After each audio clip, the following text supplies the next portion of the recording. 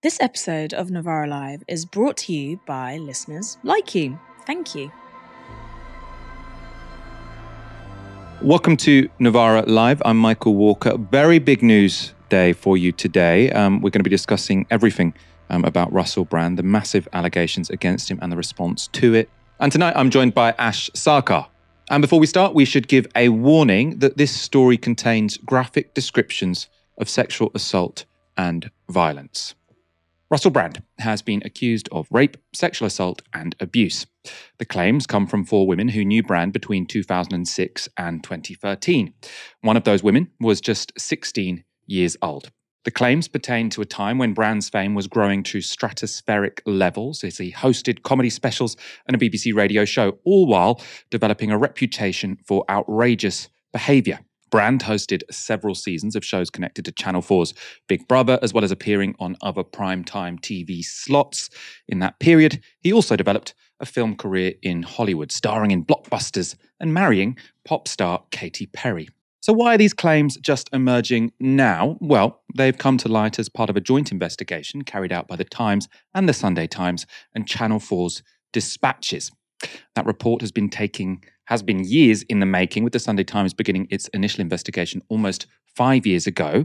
Journalists working on the joint investigation say they've interviewed hundreds of sources who knew or worked with Brand. And, according to the Sunday Times, they've reviewed private emails and messages to and from Brand, made multiple Freedom of Information requests to his former employers, and studied Brand's interviews and books. Now, we're going to start by examining some of the key allegations. In some of the clips we're about to show you, the alleged victims are played by actresses, but the words are their own. And we're going to start with Alice. So this is a pseudonym. All the names are pseudonyms here. She was 16 in 2006 when she says she was approached by Russell Brand in Leicester Square. Brand would have been 30 at the time. And according to Alice, he invited her on a date. He was then the host of Channel 4's Big Brother's Big Mouth, as well as a presenter of a show on BBC Radio.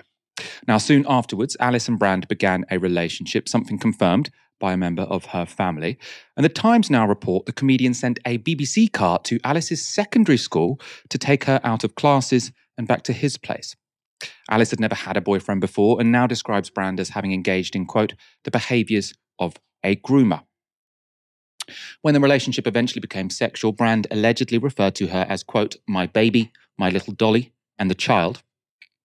And later in the relationship, Alice alleges Brand sexually assaulted her. This is what happened in Alice's own words. Things took a slightly darker turn. I was sat up in the bed up against the headboard, and he forced his penis down my throat, and I couldn't breathe. It was just choking me, and I couldn't breathe. I was pushing him away, and he wasn't backing off at all. And so I ended up having to punch him really hard in the stomach to get him off. And then he fell backwards. And I was crying. And he said, oh, I only want to see your mascara run anyway. The image of a woman choking her mascara running down her face was one that Brand deployed in jokes at the time. This clip is from a 2006 comedy special around the time that Alice alleges the sexual assault took place. I like them blowjobs, right, where it goes in their neck a little bit. I would never suggest it. I'm not suggesting it. It's her idea. Them blowjobs where it goes, that noise. Nice. I wouldn't suggest it. It'd be wrong to suggest it. Them blowjobs where mascara runs a little bit. Good. Where too much saliva is cut, a lot of spit. But I wouldn't suggest it. That would be horrible. If I suggested it, now that's improper. But if they suggest it... Around the same period as Alice's allegations, a second woman has alleged that Brand sexually harassed her at work. Rachel, another pseudonym, was 24 when she worked as a runner on a Big Brother spin-off hosted by Brand. Here's how she describes his behaviour at the time. One of the memories that is very vivid to me and will forever stick in my mind. I think I must have gone to see what he wanted for lunch, and he saw that it was me, and he turned around towards me. I wasn't incredibly close to him, but I saw that he had his penis out of his shorts or trousers, and it was in his hands, and he insinuated that I might like to suck his dick. I obviously didn't go and suck his dick, but I also was scared to rock the boat. I was incredibly shocked. I felt very anxious. I was scared of what the repercussions would be if somebody had found out. Obviously, he was the presenter and I was a runner. I wasn't going to tell anyone what he'd done because I didn't want to lose my job. Brand and Rachel would go on to have a relationship, but according to Rachel, Brand insisted that it be kept a secret. She also now describes Brand as having groomed her for sex. Both the allegations from Alice and Rachel concern Brand's time working in the UK, but there are allegations in the US too. The first is made by a woman referred to as Nadia. Her relationship with Brand began consensually, but in July 2012, Nadia says she was raped by Brand. The door was unlocked. I just walked into his place. He comes running out of the bedroom naked. He came at me with kisses and stuff, which was kind of fun. And then it wasn't that fun when I couldn't move, or I knew what he wanted from me at that point. He pushed me up against the wall. I'm like, what are you doing? And he's like, I have a friend here and I want you to come into the bedroom. I'm like, no, that's not happening. We're not doing that. And I tried to get away from him. I slipped away from the wall. I went to another wall that had a painting on it, a huge painting. My bag got actually stuck underneath that and it's still on my arm. And at this point, he's grabbing at my underwear, pulling it to the side. I'm telling him to get off me and he won't get off. And he has that glazed look in his eye again. I was very distraught, trying to get out of the house with him being so much taller than me, like holding me up against the wall, pushing himself in me. I couldn't move. And he finally comes and gets off of me and I push him away. He blocks the door. He's like, are you okay? I'm like, no, I'm not okay. Get away from me. And he's like, well, let's calm down. I ran out and I jumped in my car. I was in a daze. After the alleged rape, Brand sent Nadia this text message. I'm sorry, that was crazy and selfish. I hope you can forgive me. I know that you're a lovely person. And the journalists involved in the report say the US number that the message came from has been verified as being Brand's by multiple sources. And the next morning, Nadia replied with this: you scared the shit out of me. You're right, I am a lovely person, and for you to take advantage of me like that is unexpectable. You have a problem, you need help. It's dangerous what you think you can get your own way all the time. Do you know how scary you are when that glazed look comes over you? When a girl says no, it means no. Do I have to go and get myself tested? Last time you asked me condom or no condom. When I say condom, that doesn't mean it's optional. You don't have the best reputation. I pride myself on being safe and trying to make the right decisions. Obviously, this was a bad one. I'm so disappointed. She received these replies from Brand's number. I'm very sorry. You don't need to get tested. I will make this up to you somehow with I presume, love and kindness. Not my original idea, which was more sex. You've been lovely to me and I'm embarrassed by my behavior. Sorry. And then he says, will you ever forgive me? The day after the alleged assault, Nadia attended a rape treatment center. Her treatment records were released to the journalists who broke this story, and they include these details. According to victim, he then pushed her up against the wall, separated her legs with his leg, moved her underwear to the side, and vaginally penetrated her, ejaculating inside her once he was finished. She reported that the situation for her was even more complicated due to the assailant's celebrity status. Nadia said she had therapy at the clinic for 5 months following the alleged assault. Records of her sessions show that she was contemplating civil or criminal proceedings at the time, but decided against it. However, according to her note, she did write Brand a letter dropping it off at his house. In that letter, she asked Brand this: "Do you know what you put me through, my body through? You scared the shit out of me on July the 1st. I thought in any situation I would be strong enough to fight someone off. You completely broke me down." In the years that followed, Brand's career in the US kept growing, and as a former drug and alcohol abuser, Brand was also attending Alcoholics Anonymous meetings in LA. That's where he met a woman referred to as Phoebe, who was in her 20s and who had a short and consensual relationship with the star. Phoebe also began working with Brand, and in early 2013, she says she went to his West Hollywood house for a meeting. That's when Phoebe alleges this happened. The assistant left to run an errand, and without me realising it, I was left alone with him at the house. He came into the room.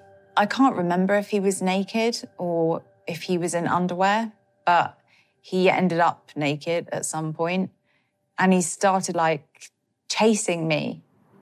I was almost laughing because I was like, there's no way this is happening. And it got a little more aggressive. And then I think I realised this is not a joke. This is really, he's really serious. And I went to walk back out to get out of the bedroom, and the door had been locked, which I hadn't seen him do. And he grabbed me and got me on the bed. I was fully clothed and he was naked at this point, and he held me down and he was just aggressively trying to, fuck me. And I saw something come over his eyes, I swear to God, black. His eyes had no more colour, they were black. Like a different person literally entered his body. And I was screaming and I was like, what are you doing? Stop, you're my friend, I love you, please don't do this. I don't want to do this. I think he had his hands down my trousers, but I was fighting so hard and I was screaming so hard. And something snapped and he heard me and he got off of me. And I got up and was like, what the fuck? And he flipped the fuck out on me, fuck you, just super angry. And I'm sobbing. I run to the front door, grab my shoes, and I run barefoot to my car. According to Phoebe, as she ran out of the house, she passed a group of people who had turned up for another meeting with Brand.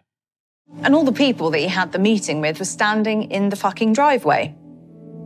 Years later, I ran into one of those guys on another job, and he pulled me aside and he said to me, I have never forgiven myself for not running into that house to save you. I heard you screaming and I didn't know what to do, and we were all so scared of him, and I didn't do anything, and I'm sorry. 3 sources confirmed to the journalists on the Brand investigation that Phoebe had told them at the time that he had assaulted her. A further 2 were also made aware of it. Russell Brand responded to these multiple allegations with this video on his YouTube channel. I've received 2 extremely disturbing letters, or a letter and an email, one from a mainstream media TV company, one from a newspaper, listing a litany of extremely egregious and aggressive attacks, as well as some pretty stupid stuff, like my community festival should be stopped, that I shouldn't be able to attack mainstream media narratives on this channel. But amidst this litany of astonishing, rather baroque attacks are some very serious allegations that I absolutely refute. These allegations pertain to the time when I was working in the mainstream, when I was in the newspapers all the time, when I was in the movies, and as I've written about extensively in my books, I was very, very promiscuous. Now, during that time of promiscuity, the relationships I had were absolutely always consensual. I was always transparent about that then, almost too transparent. And I'm being transparent about it now as well. And to see that transparency metastasized into something criminal that I absolutely deny makes me question, is there another agenda at play? particularly when we've seen coordinated media attacks before, like with Joe Rogan when he dared to take a medicine that the mainstream media didn't approve of. And we saw a spate of headlines from media outlets across the world using the same language. I'm aware that you guys have been saying in the comments for a while, watch out, Russell, they're coming for you, you're getting too close to the truth. Russell Brand did not kill himself. I know that a year ago there was a spate of articles, Russell Brand's a conspiracy theorist, Russell Brand's right wing. I'm aware of news media making phone calls, sending letters to people I know for ages and ages. It's been clear to me, or at least it feels to me, like there's a serious and concerted agenda to control these kind of spaces and these kind of voices. And I mean my voice along with your voice. I don't mind them using my books and my stand-up to talk about my promiscuous consensual conduct in the past. What I seriously refute are these very, very serious criminal allegations. Also, it's worth mentioning that there are witnesses whose evidence directly contradicts the narratives that these two mainstream media outlets are trying to construct, apparently in what seems to me to be a coordinated attack. Now, I don't want to get into this any further because of the serious nature of the allegations, but I feel like I'm being attacked, and plainly they are working very closely together. Now, the reason we showed you, lots of these allegations in detail and the corroborating evidence is because the kind of claims made by Russell Brand there are not the kind of claims that we immediately dismiss out of hand, right? We do know that there are mainstream media organizations which can push stories based on an agenda. Obviously, we were very critical of the documentary, the Panorama documentary, when it came to Labour anti-Semitism, numerous examples where we say this piece of content has an agenda. Now, we would never say you should believe this because it's in the Times and because it's on Channel 4. But personally, I do think that the weight of evidence suggests that there is definitely a lot of questions for Russell Brand to answer, and I don't think this can be dismissed in any way as just a smear. Ash, we have in quite a lot of detail really sort of laid out lots of the allegations which have been put to Russell Brand, also then his response. I mean, how would you sort of advise our audience to interpret these claims and counterclaims in this case? I think the first thing I would say is to agree with you, which is that people are skeptical of mainstream media for some very, very good reasons. We've seen the character assassination power up in order to take people down before, and many people watching this might even have some direct experience of that when it comes to being on the left. But here's why I don't think it's the same in this case of Russell Brand. So firstly, what you're reading in the Sunday Times and what you're seeing in the Dispatches documentary, it's not just someone saying something, and it's not just innuendo, things taken out of context. You've got some quite strong supporting documentation that we've seen already. You have the text messages sent between the woman who is pseudonymized as Nadia, and you've got Russell Brand's response to it. You've got medical reports, you've got therapy notes, you've got contemporaneous corroboration that at the time these women had told people close to them that these assaults had taken place. So these are all quite strong forms of evidence. Now, some people might go, well, you could just still make all that up. That's true.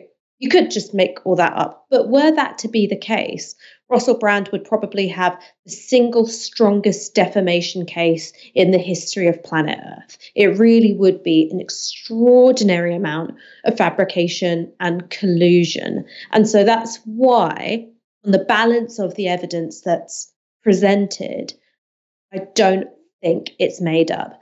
Then you've got to look at what has already been in the public sphere before the Sunday Times and Dispatches aired their investigations. In the early 2010s, so, thinking about 2010 to 2015, you did have stories popping up in the media where women made allegations of not just promiscuity, not just behavior which you might consider hurtful or upsetting on the level of hurt feelings, but of predatory behavior.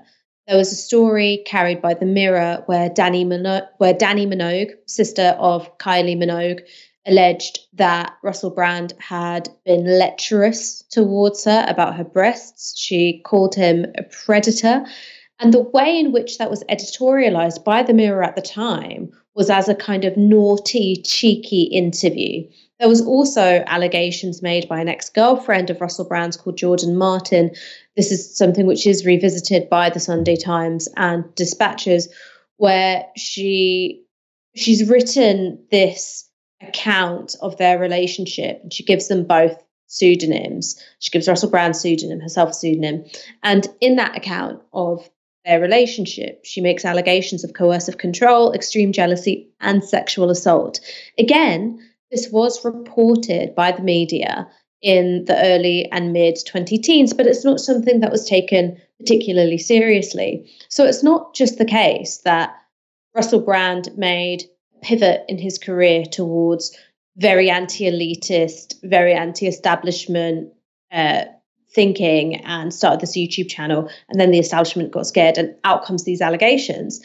They'd actually been in the public sphere when he was just a light entertainment figure, when he was just a comedian, when he was just starring in Hollywood films. But at that time, they weren't taken particularly seriously. And it's taken the Sunday Times reporting and the Dispatches documentary to recontextualize a lot of that stuff. And I know we're going to talk about this a bit further on, Michael, where we're going to talk about some of the ways in which our culture hopefully has changed, but what the culture was like at that time around sexual violence. I think what the Sunday Times and Dispatches have shown is that at that time, media played an active part in minimizing and laughing off some of these behaviors, even though they were well known. So that's why I think a lot of these allegations can feel like they're a surprise, because it's stuff you know, but it's also stuff you don't know, if that makes sense.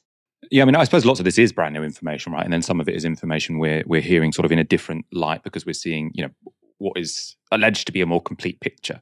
Let's talk about more allegations. We've heard the allegations of the 4 women who've agreed to speak on the record about their treatment by Russell Brand, but other witnesses to Brand's behaviour between 2006 and 2013 have also spoken out about his treatment of women who haven't come forward.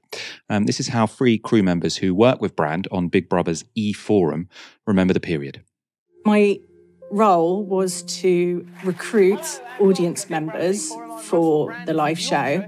Russell was pointing out women that he found attractive in the audience and then getting the runners to get their details so that they could meet up after the show.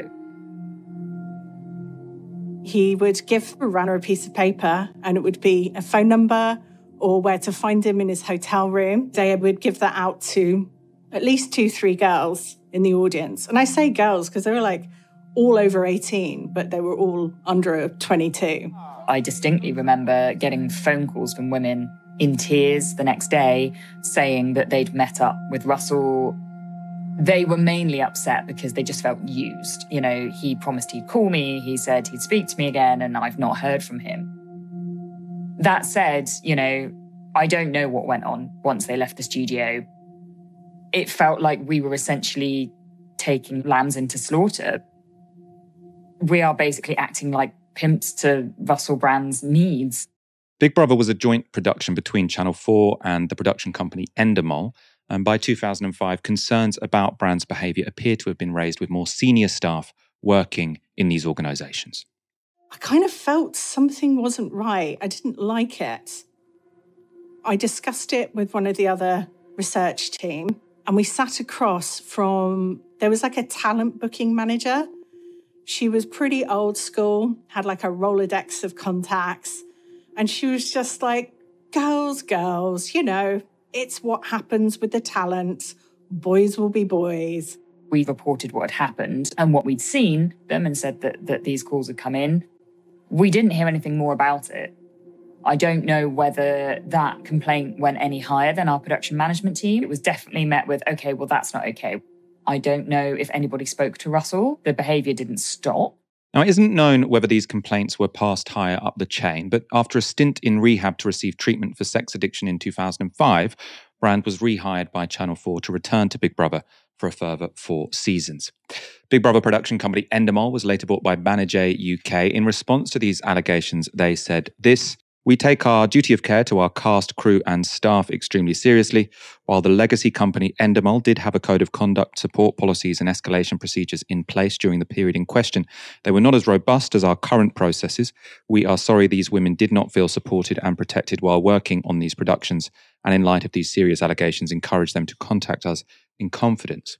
During this time, Brand's career continued to flourish. In 2006, his BBC Radio 6 music programme was moved to a Saturday evening Radio 2 slot, where he enjoyed a significantly larger audience. As part of that show, he regularly sexualised newsreader Andrea Simmons on air. She's erotic, that newsreader. Blimey, what a sex bomb that woman is. I'm going to go in that newsroom one of these days, and while she's reading, do you know one of my fantasies? Don't say this on air. Because we are going to get under that desk and we're going to unleash hell on your thighs, woman.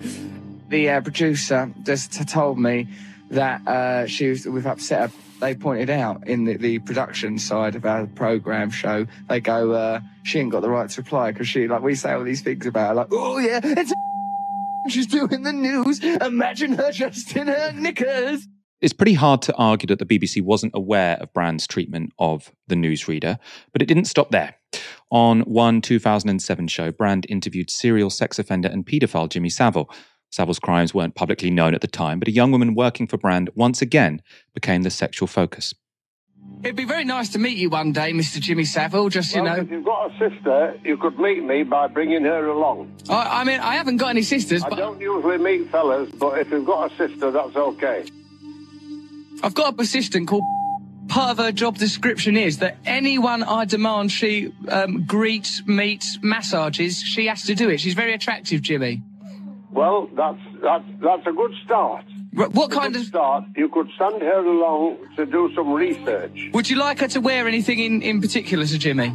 I'd actually prefer her to wear nothing. Right. So you want my assistant to meet you naked? Okay. Well, that's not going to be a problem. Complaints about that exchange were reportedly made to BBC Radio 2 controller Leslie Douglas, but no action seems to have been taken. On another occasion that year, further complaints were made to Douglas about Brand's behaviour. The Sunday Times reports this. Sources who were involved said the complaint was made after an alarming display of aggression and disrespect by Brand in the studio, which included Brand hurling objects across the studio in fits of rage and urinating in a bottle in full view of everyone. Brand had done this, the sources said, in front of production staff and guests, including a young person who appeared to be a minor and had been sent to appear on Radio 2 by a charity. Once again, no action appears to have been taken by controller Leslie Douglas. A spokesperson for Douglas said, Ms. Douglas did not at any time encourage, enable and or fail herself to take any adequate steps within her power with regard to the conduct of Russell Brand, of which she was aware. She is presently unable to provide any further information which may be relevant to the matters raised in this article due to the obligations owed by her to her former employer. In 2008, Brand and Douglas resigned from the BBC after Brand, along with Jonathan Ross, left a voicemail for the actor Andrew Sachs, in which they laughed about Brand having had sex with his granddaughter. But UK broadcasters continued to give Brand jobs. Alice, who alleges Brand sexually assaulted her while she was still a schoolgirl, went on to work in TV. This is her now recalling a Channel 4 production meeting that took place around 2013. There was a meeting that I was sat in, and it was with a production company and a group of commissioning editors. There were discussions about a show that was going to happen and who the presenter was going to be. And it looked like the most likely candidate was going to be Russell. There were a couple of people in the room that raised concerns about him because it came to light that there'd been previous situations where he'd been inappropriate with staff members. The solution that was offered was that we would take the female staff off the crew, and then if there were women there, then they would never be alone with him. I was in disbelief. Now, if that's true, it looks like Channel 4 executives were prepared to block the careers of women to protect Russell Brand. As late as 2019, Brand was still appearing on Channel 4 when he starred in the channel's Celebrity Bake Off. In response to these allegations, Channel 4 said this: Channel 4 is appalled to learn of these deeply troubling allegations, including behaviour alleged to have taken place on programmes made for Channel 4 between 2004 and 2007. We are determined to understand the full nature of what went on. We have carried out extensive document searches and have found no evidence to suggest the alleged incidents were brought to the attention of Channel 4. We will continue to review this in light of any further information we receive, including the accounts of those affected individuals. We will be asking the production company who produced the programmes for Channel 4 to investigate these allegations and report their findings properly and satisfactorily to us. The allegations brought to light by the Times and Dispatch's investigation are shocking, but the women involved aren't the first to publicly criticise Brand's conduct. In a 2006 Mirror interview, singer Danny Minogue said this: "Brand is completely crazy and a bit of a vile predator. I certainly don't think he has cured his sex addiction, that's for sure. He wouldn't take no for an answer. He's obviously very intelligent, but he wears more makeup than I do. Normally I love guys with eyeliner on. It can be very sexy, but not on Russell. Absolutely no way, never. He's just not my type." Throughout the whole interview, he kept making shocking remarks that I can't even repeat. Just uttering the words would make me blush. In a 2013 Vogue interview, Brand's ex-wife Katy Perry said this: "He didn't like the atmosphere of me being the boss on tour. So that was really hurtful, and it was very controlling, which was upsetting. I felt a lot of responsibility for it ending, but then I found out the real truth, which I can't necessarily disclose because I keep it locked in my safe for a rainy day." Ash, I mean, I suppose especially the clips there, which were sort of broadcast on radio, I suppose there's sort of an interesting difference between how these are being interpreted now and how they were interpreted at the time. Clearly, on some level, they were interpreted as acceptable at the time. And I suppose there's a number of ways of interpreting this. Like, one, we have progressed as a society. So if we've progressed as a society, that means things which were once seen as acceptable to broadcast on the BBC aren't anymore. The other is that we're now reading these in a different light because of these allegations made against Russell Brand. And then I suppose, critics of the mainstream media might say, well, we're only hearing these allegations about Russell Brand because they don't need to protect him anymore because he's an outsider instead of an insider. A defender of the mainstream media might say, to be honest, sort of collecting information and backing up allegations against someone as wealthy and powerful as Russell Brand is difficult, and you have to make sure it's watertight so you don't get sued. I mean, a lot going on here. How do you interpret sort of these reports of historic reporting about Brand's behaviour and how he was allowed to behave on air?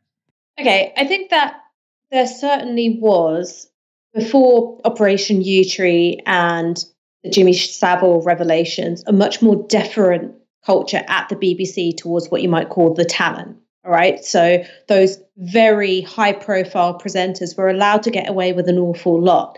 And I think that what we see with Russell Brand's persona is that it was meant to be this very sexually liberated, this very irreverent kind of character, which then I think bamboozles people, because you go, okay, well, if this person is playing the character of a wrong'un, how much of a wrong'un can they really be?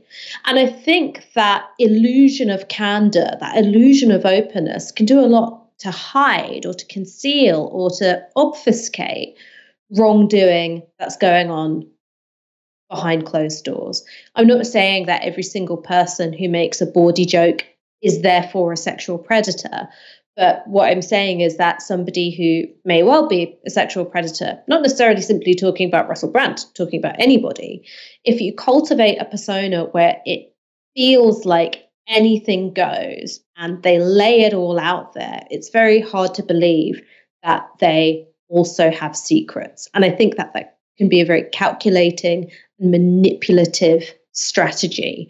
I think in terms of what we were hearing, in terms of that exchange between Russell Brand and Jimmy Savile, it was really disgusting. Now, I think that there was a higher tolerance for that kind of humor, but what we saw with Jimmy Savile is that he's another abuser who operated in plain sight.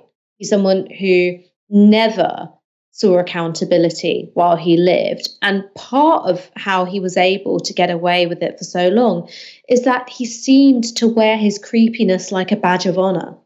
And because it seemed so obvious that he was a creep, well, then that must be all there is to it. So it felt like a strange kind of mutual recognition there. It made me feel very, very uncomfortable listening to it. And I think that when you listen to those episodes about what was being said to the BBC newsreader, regardless of whether or not those allegations published in the Sunday Times and Dispatches turned out to be true. What we heard was on-air sexual harassment. That's just what it was. There's no he said, she said about it. You can hear him getting in real-time instructions from his producer on air through the earpiece saying, stop doing that. And yet he keeps doing it. And there's something really cruel and horrible about committing that kind of workplace sexual harassment while on air, while making all of your listeners and the other presenter complicit in this big joke while crossing a woman's boundary. And I think the last thing that I'll say, I mean, while you were talking there, Michael, I was just going through some of my old emails. Back in 2018, I was asked to do Russell Brand's podcast. And one of the reasons why I ended up not doing it, why I didn't want to do it, was that I was asked to record his podcast at his home outside of London. And I didn't talk to him directly. It was all via a female personal assistant. But I was like, okay, so this is like an unpaid media gig at some guy's home in the countryside, and maybe he'll be the one picking me up from the station. It just didn't sit right with me. And I hadn't heard any of the rumors of rape or sexual assault or, really serious criminal wrongdoing. All I knew about Russell Brand was all anyone else knew about Russell Brand. But to me, that seemed quite out of the ordinary for a professional request, and I turned it down. And I remembered that this happened over the weekend, and I was talking to somebody who knows one of the alleged victims of Russell Brand, and what they said to me was, thank God you didn't go to his home. Like, that plainly. And again, this doesn't mean that, all the allegations are absolutely watertight and you have to believe it because it's in the Sunday Times, but it does give it a significant amount of plausibility in my book. We're going to go to an important response to what we've showed you so far, because earlier we played you Russell Brand's response to this investigation by the Times and Channel 4. So he's saying essentially this is a smear. He's denying the serious allegations. One of Brand's alleged victims has now responded to that statement. The woman referred to as Alice, who alleges being groomed and sexually assaulted by Brand when she was just 16 years old, has said this. First of all, I think it's insulting. And it's laughable that he would even imply that this is some kind of mainstream media conspiracy. He's not outside the mainstream. He did a Universal Pictures movie last year. He did Minions, a children's movie. He's very much part of the mainstream media. He just happens to have a YouTube channel where he talks about conspiracy theories to an audience that laps it up. And it may sound cynical, but I do think that he was building himself an audience for years of people that would then have great distrust of any publication that came forward with allegations. He knew it was coming for a long time.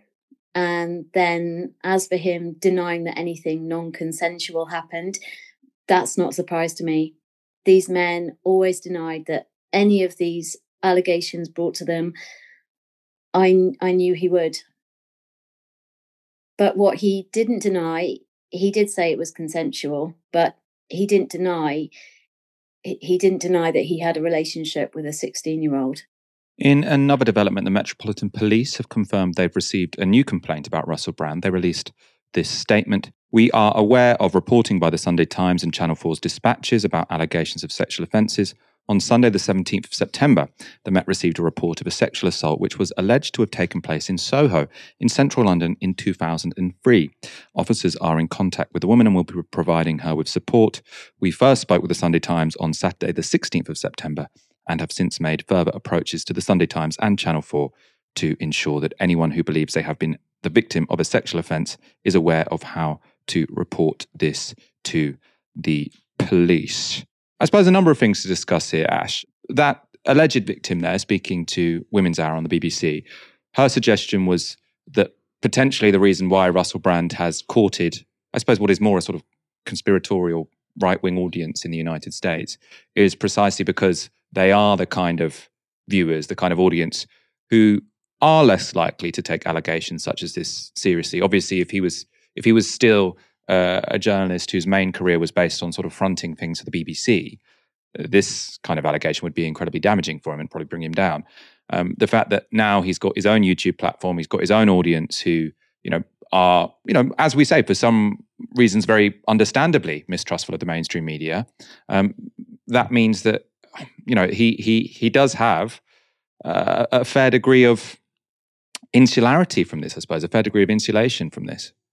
I can't promise that I've got any special insight into Russell Brand's mind, but what I can say is this. If I was a celebrity with anti-establishment politics who had once upon a time been beloved of liberal Hollywood, and I had an awful lot of skeletons lurking at the back of my closet, I was aware that one day they would come out, would I try and stick with a Hollywood liberal establishment audience, or would I try and pivot so that I was speaking to an audience and financially reliant on an audience of people who would believe me no matter what I did, no matter what came out against me, because it's coming from the mainstream media and they don't trust it, right? That would be quite a plausible and strategic way to head off any allegations that would be lodged against you, is what I would say. So that to me seems like it could very well be a plausible explanation. And I think that this is something which has been bothering me about the whole episode, which is that there are lots of people saying, how can you believe anything that comes from the mainstream media? You're being manipulated. And I don't trust the mainstream media either. But what I'm able to do is have a look at the story on its own merits, right? Look at the evidence that's being presented. Look at what's being said in terms of none of these women who've come forward knew each other before. So this would be a crazy amount of collusion were it to be the case that it was all a fabrication. I think that a bit of media literacy would perhaps suggest that there's something in this and it should be taken seriously. And the fact that Russell Brand is wielding the language of radical politics, that is the thing which is manipulative. It is deeply manipulative to, I think, take people's very justified politics, their very justified mistrust of mainstream media, and use it as a cloak to protect yourself against allegations which I think at the very least deserve a fair hearing. And I can only imagine what it might be like to be somebody who's been raped or sexually assaulted by someone that's famous, and to have gone through the trauma of a sexual violation and have that compounded by the knowledge that your assailant has a loving audience who's going to stick by them no matter what and disbelieve you no matter what. That must be incredibly difficult. And then if you add to that online audiences can be very, very vocal in their protection of someone they like and very, very vocal in their disdain for people that they don't like or who they perceive as a threat to the person they do like, that must be really awful. That just must feel really, really shit. Tweeting on the hashtag Novara Live, all corporations are evil, says everybody's speaking like Brand's grotesque behavior as a celebrity is a relic from a past era. Guaranteed similar scandals will happen again in future. Has culture really changed so much as the media are trying to portray? I'm guessing probably not. Yeah, it's a really interesting comment. Clearly, abuse is still going on and things like this will come out. I do think this has to be taken somewhat in terms of Me Too, right? The Me Too outpouring from many women around the world, right? I do genuinely think that some of the things which were acceptable 10 or 15 years ago aren't acceptable now. Ash, I want to go to you very briefly on that, actually, just because I'm very interested in your take there. What do you think about the extent to which this is still going on and people are being open about this because there's enough distance? Or do you think that there has been a genuine change?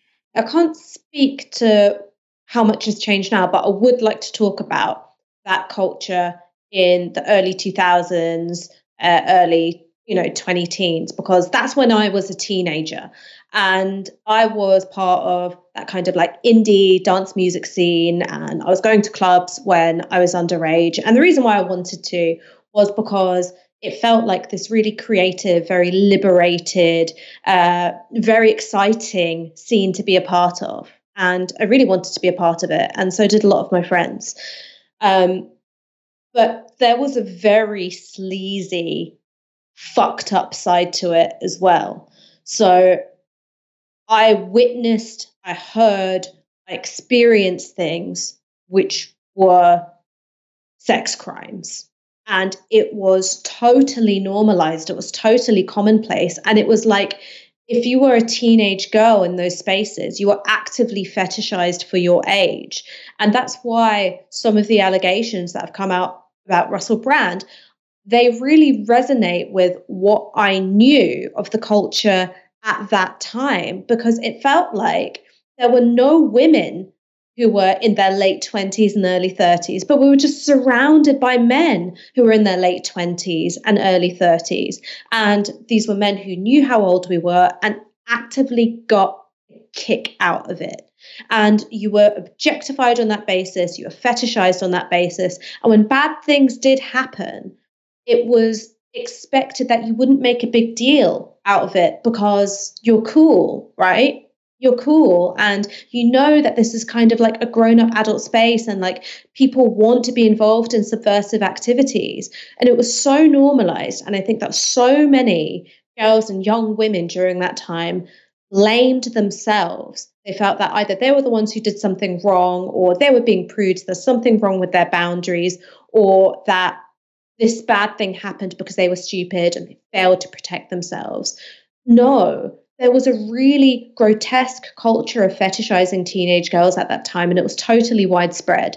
And it was something that was playing out in the media. There were these horrible countdowns till they turn 18 for Hilary Duff and the Olsen twins, and for Emma Watson, and for Charlotte Church, and all these powerful men in the media. They laughed about it and they made lewd comments. But there was also very direct criminal consequences of that culture in parts of those scenes. I mean, I look back on things that happened and I feel completely disgusted, and it's horrible. Like the kind of shame and confusion that stays with you from that time is very, very powerful. And I know I'm not alone in thinking this. I know I'm not alone in having experienced it. And I think that enough time has passed that those girls are now women and they're my age and they're able to reflect on that time and go, oh my God, that's awful. I would never turn a blind eye to those behaviors if I witnessed it. How fucked up is it that I was part of these, I was so unprotected in these scenes and there were no women, there were no older women around. You realize how wrong it is when you get older and you go, hang on, I'm 31. Would I ever find a 16-year-old sexually attractive? No. Even though it's not illegal, it's totally unthinkable to me. Like I couldn't imagine my desire being activated in that way. And yet there were so many men who were actively pursuing 17, 16, sometimes 15, 14-year-olds. And they made you feel like it was a compliment to you that you were being objectified in that way. Like I remember being out with this one guy and we're at the shop and there were these like pornographic magazines on the rack and one of them was called Barely 18 and his friend like made a joke about Barely 18 and then he put his arm around me and went, I've got my own Barely 16 right here. And everyone laughed because that was the culture at that time. So yes, I think that enough time has gone by. People are able to talk about these things. I think that women are able to talk about these things and make sense of what happened. But I also think that it's got a lot less cultural permission coming from like BBC and Vice and like the kind of edgy stand-up comedy scene than it did at that time. As for whether it's still going on now, like, I don't know. I just don't know. I can't imagine seeing my friends with a little 16-year-old on their arm. Like, it would be totally socially unacceptable. But just because it's socially unacceptable in my group of friends, I don't know if it is socially unacceptable everywhere. I really hope that it is. I really hope that the culture's changed in that way, but I just don't know. Let's go to our next story. The allegations facing Russell Brand are damning, and the evidence collected by The Times and Channel 4 appears pretty overwhelming. But that hasn't stopped a number of very high-profile people jumping to his defense. Elon Musk has said this: "I support Russell Brand. That man is not evil." Closer to home, Alan Sugar has said this: "It seems strange that a few people have come forward at the same time. This leads me to think this is media-driven and induced. It started with one person and then they went on to find others and talked them into complaining. I guess at the end of the day, the Department of Public Procession will make the final call if the matter is presented by the police." I think he means the Department of Public Prosecutions. Why are these people coming out at the same time after the event? Well, yes, I mean, I think it has often been the case, often with these Me Too stories, where when one person comes out and says something, then other people feel confident to do the same because they think that they will be believed because other people are making the same allegations. As I think is also clear from lots of this reporting, there is corroborating evidence. This isn't just he said, she said. There are texts, there are emails. Slightly less famous than either of those, so either Lord Sugar or Elon Musk, is Bev Turner. Now, she's a host at GB News, and she posted this: "You are being attacked, Rusty Rockets." So that is Russell Brand. "Establishment media don't know what to do with the fact that you have 6 million subscribers and generate autonomous, knowing, and original content. You are welcome on my GB News show anytime. We are mainstream media, but we are not establishment media. There's a difference. Keep going. This proves you are winning. You're a hero." So she's very much sort of buying into Russell Brand's line that the reason this is happening is because he's anti-establishment. This is the establishment trying to silence someone who speaks against their interests. And that tweet led fellow GB News host Andrew Pearce to confront Turner about her defence of Brand live on air. We've got to talk about, because what Jonathan Ashworth was referring to was your tweet, Beverly Turner, at the weekend when you said about, what's his name? Russell Brand. "You are being attacked. Establishment media don't know what to do with the fact you have 6 million subscribers. 6.5. And generate autonomous, knowing and original content. You are welcome on my GB News show anytime." Actually, it's my show too. "We are mainstream media, but we are not establishment come on this morning, media. we'd have had him, let's be honest. But we are not establishment media. There's a difference. Keep going. This proves you're winning. You're a hero." With a love heart emoji. Yeah. Bev, that is shameful. It's not That is shameful. That is shameful. You have dismissed, in one tweet, a 4-year investigation by the Sunday Times, the Times, and Channel 4 as contemptuously the mainstream media. A 16-year-old girl has complained of being groomed by this man. 2 women have said they were raped, and there are more and more cases coming tonight. And you say you're a hero. Don't you think before you say someone's a hero... Why do you think he's my hero? Don't you think before you say he's a hero, you should establish whether these very serious allegations are true? Well, what's the answer to that? Before I tweeted that, I had spoken to several sources close to Brand, close to the Times. Had you spoken to those 4 women? I was confident that there is no smoking gun in this regard. Right. I remain confident, having watched the dispatches, if that is what they've got after 4 years of a joint investigation by the Times newspaper and Channel 4, those 4 flimsy allegations from women who choose to stay anonymous, so there is nobody that can counter their version of events. It's nobody who can say, well, hang on, I was there on that occasion. And this is the thing. Do you have any sympathy for these women? There are 1.1 million. Do you have any sympathy for these women? Every year, there are 1.1 million people who are sexually assaulted in this country. Newspapers, like yours, don't care about that until there's a celebrity involved. And then suddenly, it's all over the front page of the paper. It's a very strange claim. I mean, yes, newspapers care more when a celebrity does something than when a member of the public does, right? I mean, that's how the news works. It doesn't seem to me to be particularly hypocritical that more attention is paid to a celebrity, to allegations against a celebrity than they are against any other member of the public. Just the way she was saying, they're choosing to stay anonymous. How can we believe them when they're choosing to stay anonymous? Now, we know that Russell Brand has an army of followers and an army of followers who are, on the side of the political spectrum and with certain attitudes whereby I would expect that if one of these women were to go public, they probably would not have a particularly good time whenever they went online, for example. I mean, I can imagine people getting doxxed as well, right? If you have people who have a really passionate following, you don't want to be the one person who publicly speaks against them. Now, I don't know if I know enough, about the sort of Amber Heard, Johnny Depp case. I don't have a strong opinion on it at all. What I do know is that Amber Heard sort of making allegations against Johnny Depp was not good for her well-being, right? She came out publicly and made her allegations. I'm not here to say whether or not they had weight or not. I know that in a sort of court of law, Johnny Depp won certain claims, but she was, subjected to a lot of harassment And so I would not, if I was a woman who had been through one of these experiences, I would definitely not go public with my face and name making allegations against someone who was incredibly powerful and successful. Now, as I say, these are not anonymous to everyone, right? These are not just random people on the internet. The journalists involved will know who they are. The lawyers will know who they are. So, yeah, I think that was pretty dishonest there. Let's go to more of that exchange. On the question of whether Turner has any sympathy for the women in the report, she said this. Of course, everybody has the right to not be sexually assaulted. Anybody who has been sexually assaulted, my heart goes out to them. This happens every single day in this country. There's not a scintilla of sympathy in this statement on Twitter for these 4 women who I would argue, none of them know each other. It's a very big thing to go public.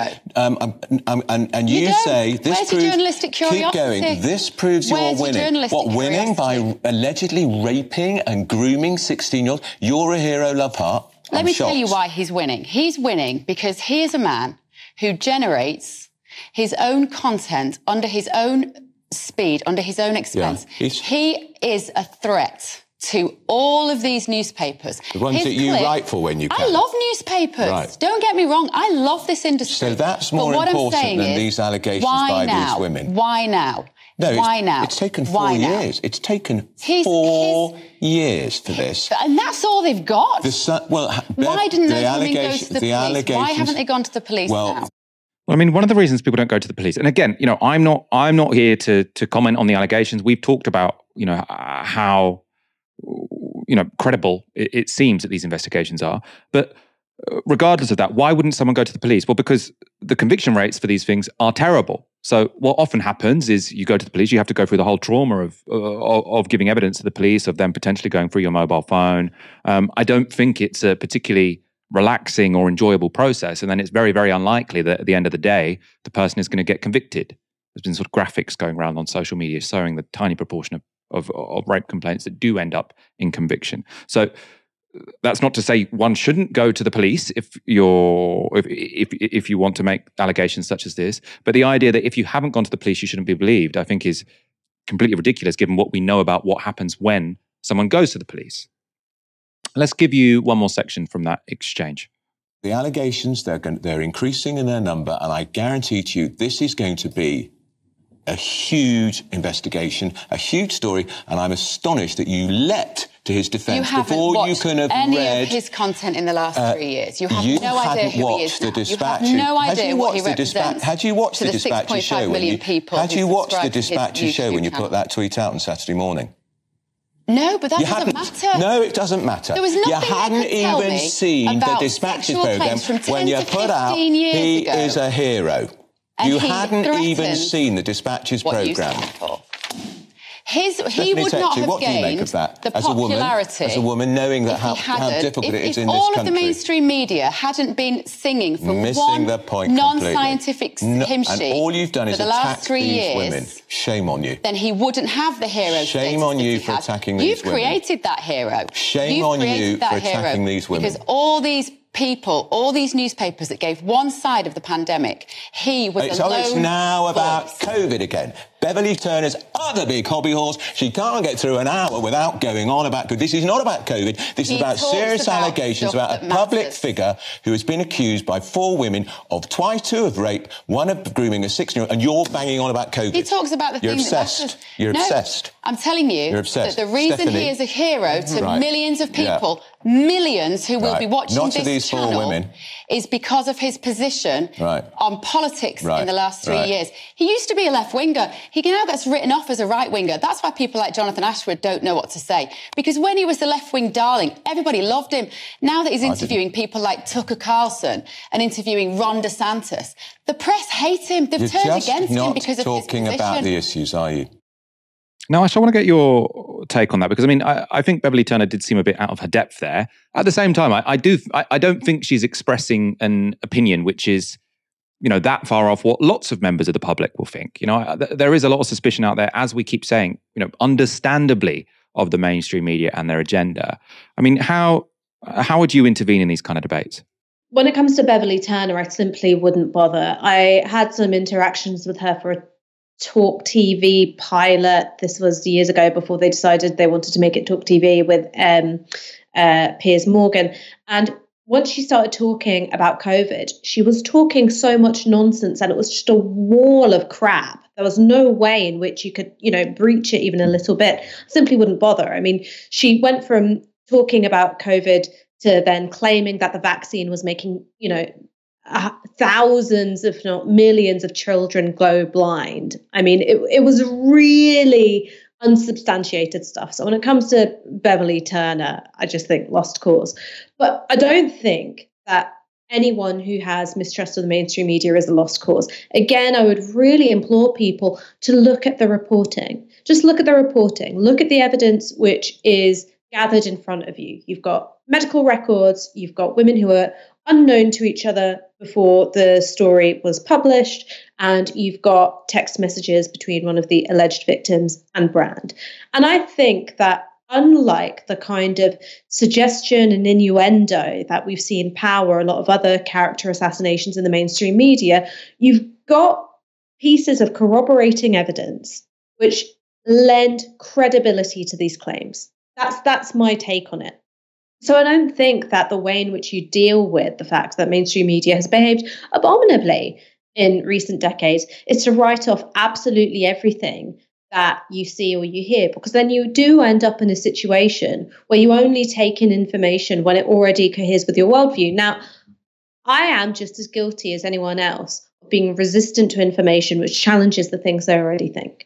Right? I'm just as guilty as anybody else. And that's why I think it's really important, if you are a socialist, a leftist, a progressive, an anti-establishment thinker, that you've got to have really sharp critical faculties. Because if you have one rule, like always believe the mainstream media, or you've got another rule, like always disbelieve the mainstream media, it's likely that you're going to be more vulnerable to believing nonsense.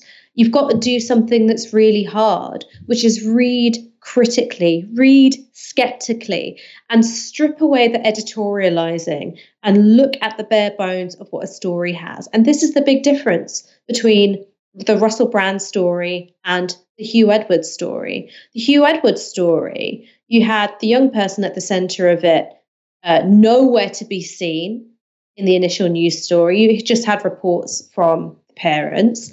And then you had a story which was changing and being watered down with each subsequent day of coverage by The Sun, until you get to the point where you're having The Sun and the parents who'd first gone to The Sun admit that the police said that no criminal activity had taken place. Now, that was a complete 180 from what was originally alleged in the first story. It then also emerged that the young person at the center of the story had said to The Sun on the record that nothing criminal had occurred, and that he disputed, this young person disputed their parents' version of events. Now, that's very, very different from what we're seeing with the Russell Brand story. What we're seeing is multiple accusers who don't know each other, and we're seeing corroborating evidence as well. That is the difference. And you've got to get good at reading the news like this. There's no simple way to do it. Sometimes you'll get things wrong as well. God knows I do. But you've got to get used to reading the news skeptically without dismissing everything out of hand. Thank you everyone for watching this evening. This show will be back tomorrow from 6 p.m. For now, you've been watching Novara Media. Good night. This broadcast is brought to you by Novara Media. Go to novaramedia.com/support.